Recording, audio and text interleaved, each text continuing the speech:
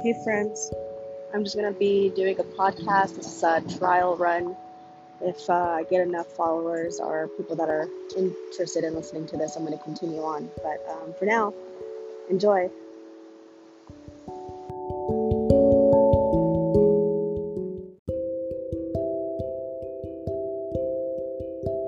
I didn't think I was going to be here. Like, here. I thought by now I would have already committed suicide.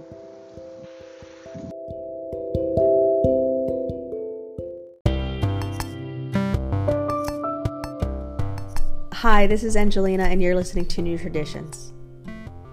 I'd like to share tonight a short story that I haven't yet completed, but I wanted to share. It's my own story about growing up and realizing that I was different. It's called This Is Me, Me, Me, Me, Me. I remember my first crush was with a boy named Jeremiah. He had dirty blonde curly hair and blue eyes. Or were they green? Well, I can't remember all the details that far back. I was, after all, only 5 years old. Then in first grade, I had a crush on this boy named Matthew, and I could remember always wanting to sit next to him during silent reading. We would always smile and giggle during silent reading, sometimes giggling too loud and getting in trouble with the teacher. Matthew had a great smile. But I guess my attention started to change in second grade. That's when I started crushing on a boy named Gary. Gary was different from Matthew. He always had dirty jeans with grass stains, and he loved running with me to the trees during recess. It was always a fun game we played together on who could run to the big tree first, which was at the very end of the playfield. I always won. Life was simple then as a child, or so I thought. Third grade came and all my friends were growing up together. Man, I loved my school and my friends. I remember making a new friend that year. Her name was Jennifer. She was new to the school, and I liked how outgoing she was, and we hit it off almost instantly, as innocent children seem to always do. Then one day at recess, she grabbed my hand and told me to run with her to the big tree. We ran so fast together, side by side, that I had to catch my breath once we got there.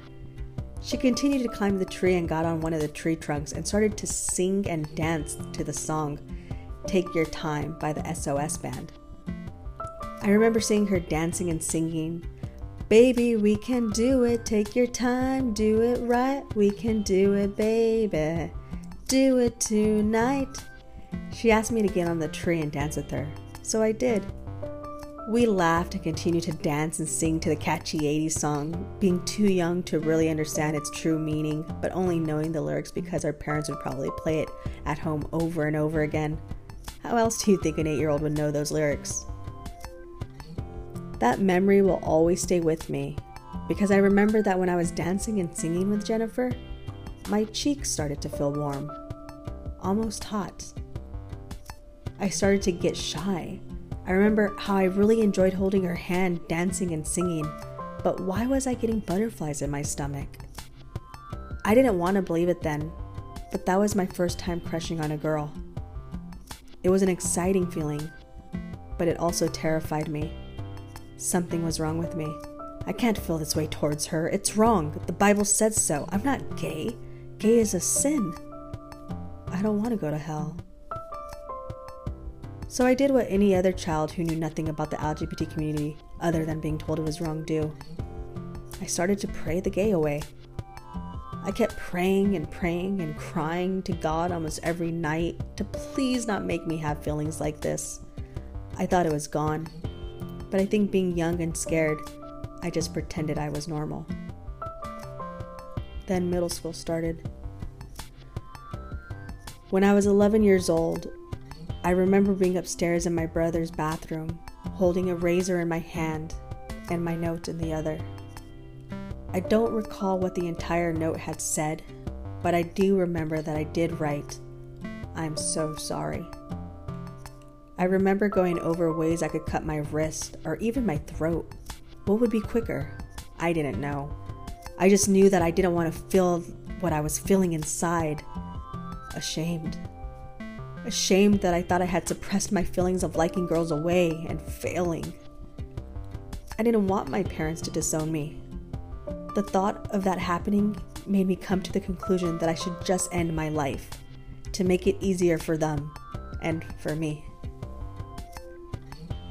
As I examined the razor blade's sharp edge, I heard my mother yelling from the kitchen that dinner was ready.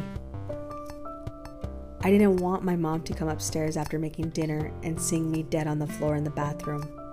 She just made dinner and didn't deserve to clean up all my blood. She would be so sad. I don't want her to be more sad than what she already was. She hadn't been the same since Richard died. I decided to put the blade away and go downstairs to eat dinner. That was my first attempt at suicide. Middle school came and went, and before I knew it, I was in high school. That's the end of my short story. Well, to be continued. I'll be finishing it up sometime this week and share some more with you next week. If you liked my short story, give me a rating, follow me, give me a comment or message me. I'm also on Instagram. My Instagram name is New Traditions Podcast. Thank you for listening. Have a good night. This is Angelina with New Traditions.